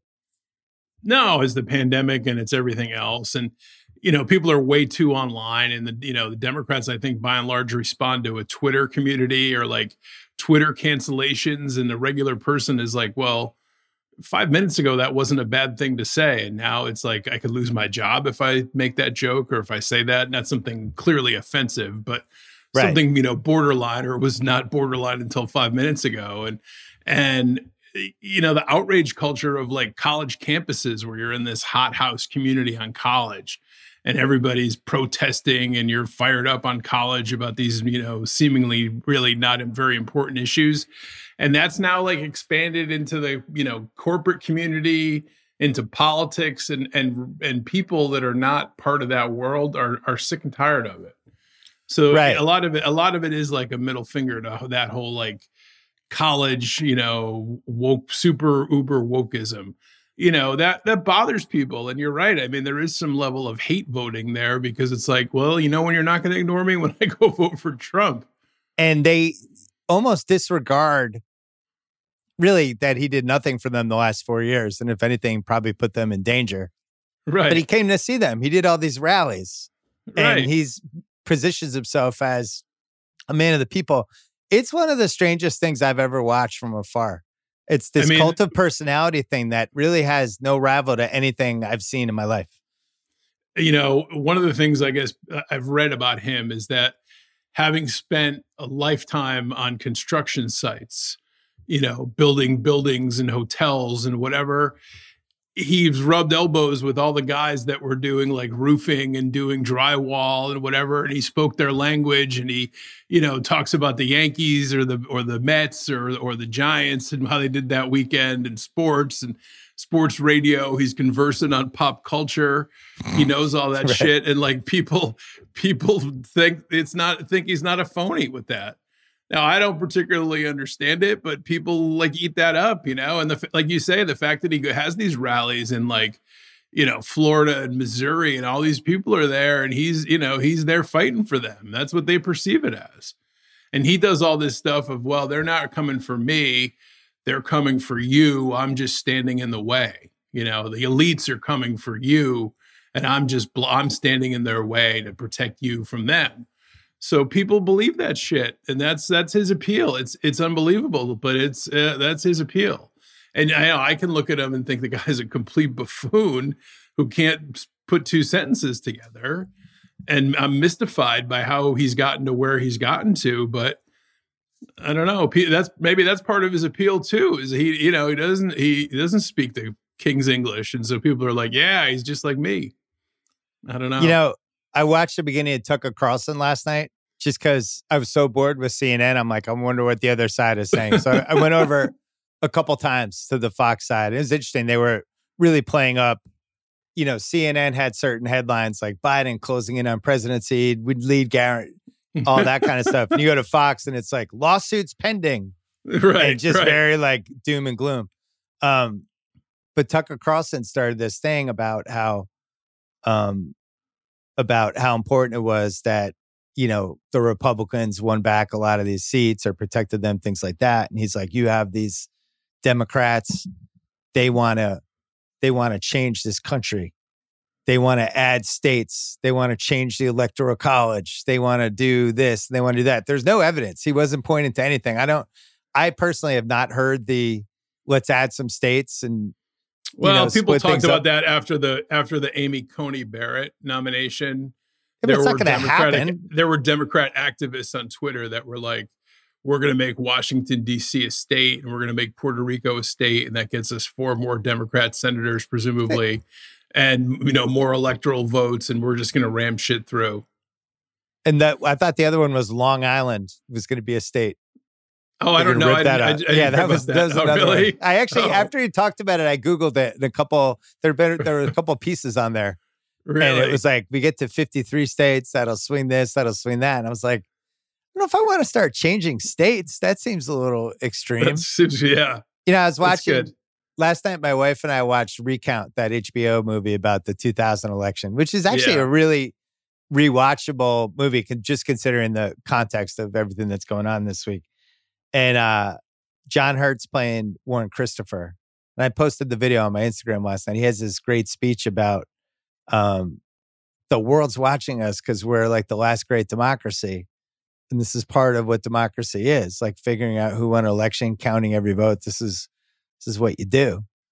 And I was watching, I was like, yeah, that's kind of the point. That's the point of what we're doing here, for these 3 days. And look, if it doesn't turn out great sometimes and the other side wins some, whatever, but that's still the country I grew up in and I want to exist. I don't think we need to blow that up. I think Trump was a real outlier in a lot of ways. I don't think we'll ever see it again. And I think the damage that he did is we're going to take years to recover from it. And that's just the way it is. I don't think we need to change systems. Except when he runs again in 2024. Oh my God. Well, don't you think he's going to just create Trump TV? Yeah, and I do. Everybody seems to think I saw a lot of chatter today about apparently in the weeks leading up to the election, he was already talking about if I lose, I'm going to run again in 2024. And I mean, a lot of the party is his party now. It'll be, 4 years is a long time. So if he loses narrowly here and he's like, I'm going for it again. One, he's not getting any younger. He's not exactly the most fit guy in the world. You don't know where you're going to be health-wise 4 years from now. 2, you don't know where the country is 4 years from now. They're automatically going to have a taste for more Trump. Or there might be a better candidate. Or there might be a better candidate that comes along. That's right. So you can't automatically assume that he's going to be the guy. I'm trying to talk myself into this. You can't automatically assume that he's going to be the guy in 4 years. Please, God, don't let him be the guy in 4 years. But I think he's super mad apparently at Fox News because they were like the first people to call Arizona. Right. And he claims that was like suppressive of the votes somehow. I don't know. Like if you're in line to vote and you hear Arizona went to Biden, you're like, well, good night. I'm just going to head home, I guess. So he's super pissed at Fox. So he probably has more incentive. And that was apparently the plan in 2016 when he assumed he was going to lose, is that he was going to start a rival TV network. So I think if he has the opportunity and somebody bankrolls him some money, and he gets occupied in running the TV network and auditioning anchor women and et cetera, maybe that occupies his time and he decides I don't need the headache of getting back in and getting beaten around by the press. And I'd rather just be on the sidelines throwing grenades. Well, that was, I thought, one of the reasons it was so fascinating Fox went against him. Yeah. With the Arizona thing, because part of me was wondering, like, they know he's going to be the competition. Are they going to turn on him? But they quickly kind of came back on his side. I didn't watch today after his dreadful speech, but if they feel like he's going to be a threat to them, I'll be interested to see how they handle them, because there's a whole path where they could basically say, he's out. He's bad for the Republican Party. We've got to make America great again, but not with him. And we still have the Senate, and let's go. And we can still save this, but we have to now get rid of Trump. He's bad for us. I mean, I think they are single-handedly, well, maybe not single-handedly, but they are largely responsible for him being the president, like for his rise, because they gave him all these platforms on TV going back 10 years ago where he would call in and pontificate on the issues of the day. Like, people wanted Donald Trump's opinion. They thought like people were clamoring for that. And that got him a huge following on Fox. And then they were building him up, and it was, Donald Trump this and Donald Trump that. So, they built him up, and maybe if they see that he's going to be a competitor, maybe they can tear him down. But I don't know. That'll be a good battle. Be interesting. Interesting. I'll just be watching the shrapnel go everywhere, rooting for nobody. In fact, when the Yankees played the Astros, whatever next playoff series is. Yeah. So Joe Biden takes it. He did just enough to win. Mm-hmm. He basically game managed his way, and I actually thought he did a good job the last couple of weeks. He's kind of kept a lowish profile, said all the right things, didn't get caught in any back and forth with Trump, and is clearly probably going to put in 4 years here, I would guess. I mean, I don't see him doing 8. Thing. No, I don't think so. I don't think he explicitly came out and said, I'm only going to run one term, but he's sort of alluded to that. You would never want to come out and make yourself a lame duck president right out of the jump. But I think he's essentially alluded to that he's going to be a transition to the next generation in the Democratic Party. Led by Kamala Harris now, obviously. So, yeah. And, people killed him for like shutting things down at 9 a.m. and saying, oh my God, how's this guy going to be president? Made it, when he can't do anything past 9 o'clock in the morning, and made a lot of hay. But it's like, when your opponent is destroying himself, why am I going to go out and try to make any news to distract from that? Let him be the whole focus of the whole campaign was on Trump, and it was basically just like, I'm not going to be Trump, and I'm going to do things differently. And so it wasn't even so much like he had to make his own case. It was just he had to just not be Trump and not do anything to blow anything up.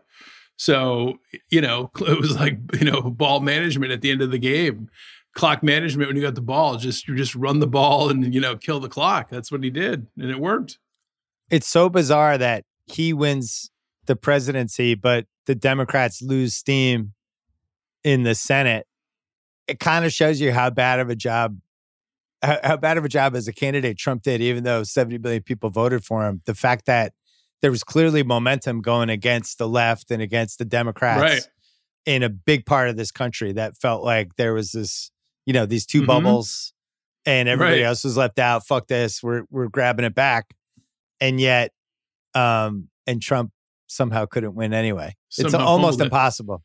I mean, in 2018, when the Democrats ran really strong, took the House back, it was because people couldn't vote against Trump, so they took it out on Republicans. But there may be some significant portion of voters, apparently, who weren't necessarily angry at the Republican Party.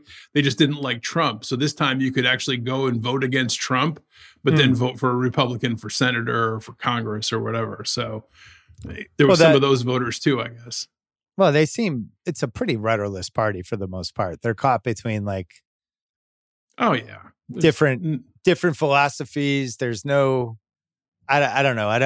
It just felt pretty rudderless to me. And they were so focused on taking down Trump, which they should have been, that it seems like they lost, I don't know, some of the money they spent. Like, are you really going to unseat Mitch McConnell? The guy's like he's Dracula. Well, that's the thing. Cut his head off to get rid of him. Lindsey Graham, you're going to beat Lindsey Graham? They spent $100 million on, trying to beat Mitch McConnell, and something 75, I think, to try to beat Graham. And it's like, you could have spent that money elsewhere in more competitive races in Georgia or in North Carolina or someplace, or Maine. Right. Susan Collins has been a senator from Maine for 100 years. And then they tried to beat her, and they went all in on that. And it's just like, these aren't the greatest locations for you. But one of the problems we have in this country is like the parties are not as strong as they used to be, because in the old days, they'd get in the back room and there would never be a candidate like Trump that would never, ever get to the nomination. And then they opened up the process through primaries and what have you. And now you can get anybody that can sway enough people, especially in a crowded field. And next thing you know, he's the nominee. And in terms of like the Senate, the parties would be able to spend money where they wanted, but now there's all these outside groups that can raise money, super PACs and everything else, and spend it where they want. And it's like, you might as well set that $100 million on fire in Kentucky rather than trying to beat Mitch McConnell with it. Yeah, if it was sports and you had like a Daryl Morey type GM and he was actually looking at what are the best places to spend the money, he would not have picked, let's take down Mitch McConnell and Lindsey Graham. He would have gone after the smaller states, right? He would have gone after Maine. He would have tried to overpower just to grab the seat. Right. But just quickly before we go, the CNN piece of this, John King, how many straight days could he do it, do you think? Where he's just explaining the same 5 beats over and over again. He has to, because you never know the new viewer that's going in, but just over and over again. And again, not all the votes are in. Not all the votes are in. Again, but here's what that means. And again, a lot of Democrats, they're mailing in votes. A lot of Republicans, they're at the line. Again, I'm always fascinated. They all have these maps, these interactive maps, and they can touch it and be like, well, this is Waukesha County, and here's what the demographics are, and here's how leans Republican, so Trump needs to win here. And it's like, it's a lot of information to process on the fly on election night like that. And like you say, when things don't get updated very quickly, like just saying it over and over again, it's got to be tedious. And he sleeps like, I would have guessed he slept maybe 3 hours Tuesday night. Probably, I would think. The guy from MSNBC, Steve Kornacki, like he's a legend at this too. Like, yeah, he can tell you like any county in the country, I think, and like what the political breakdown of it is, which is pretty impressive. I'm amazed by how well they can use the touchscreen too, because I had to use some of that when I was doing basketball for ESPN. Yeah, and the touchscreen was a lot less elaborate than what John King's doing, and you're kind of like, oh, Jalen and I would do these mock drafts, and you're like moving the guy from 4 to 3. It was really hard. John King is like a maestro.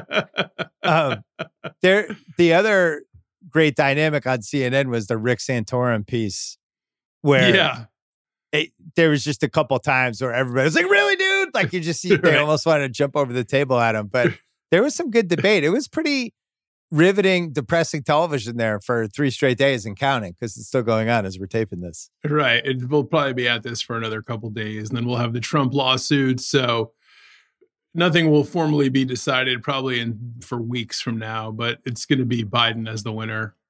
Do you think I made our friend Chip mad when I was making fun of Wisconsin? No, he's used to that. Our friend Chip, who's from Wisconsin, we always used to joke about how he was the indecisive guy and how he would be like, he'd want to tell his roommate to fuck off, but he didn't want to. And he would be like, I want to tell him to fuck off, but I can't. Right. So it became a running joke for 30 years. And then Wisconsin went into Tuesday night and we didn't know who was going to win. And we started doing I want to vote for Biden, but I can't. Right. And then I thought he got mad because he disappeared from the text thread for 3 hours. So? Then he came back. No, I think he's fine. Yeah, I think he's all right. Yeah, Wisconsin, Michigan, Upper Pennsylvania. Midwest. It's weird that Ohio's not one of the up and down states. It just seems like Ohio's used to be. Yeah, Ohio's kind of always leans one way now. Do we cover everything? I think so. All right. So Biden's going to be the next president. Mm-hmm. We'll be making probably some Weekend at Bernie's jokes over the next 4 years, but no question. At the very least, a decent guy who seems interested in actually, setting an example for people. That seems like a bonus. Probably. Yeah. It'll be fine. All right, Johnny. Good to see you. All right, buddy. Take care. That's it for the BS podcast this week. Thanks to Mina Kimes. Thanks to JackO. Thanks to all the people out there counting votes. You're probably not listening to this. Maybe you are. Maybe you have your headphones on as you're crunching some ballot. But I really appreciate democracy. There's a controversial opinion. You know what works? Democracy. You know what else works? All the people that go in there and take time out of their lives and stay up late at night and just try to get this done because they believe in the country. And I do too. Have a good weekend.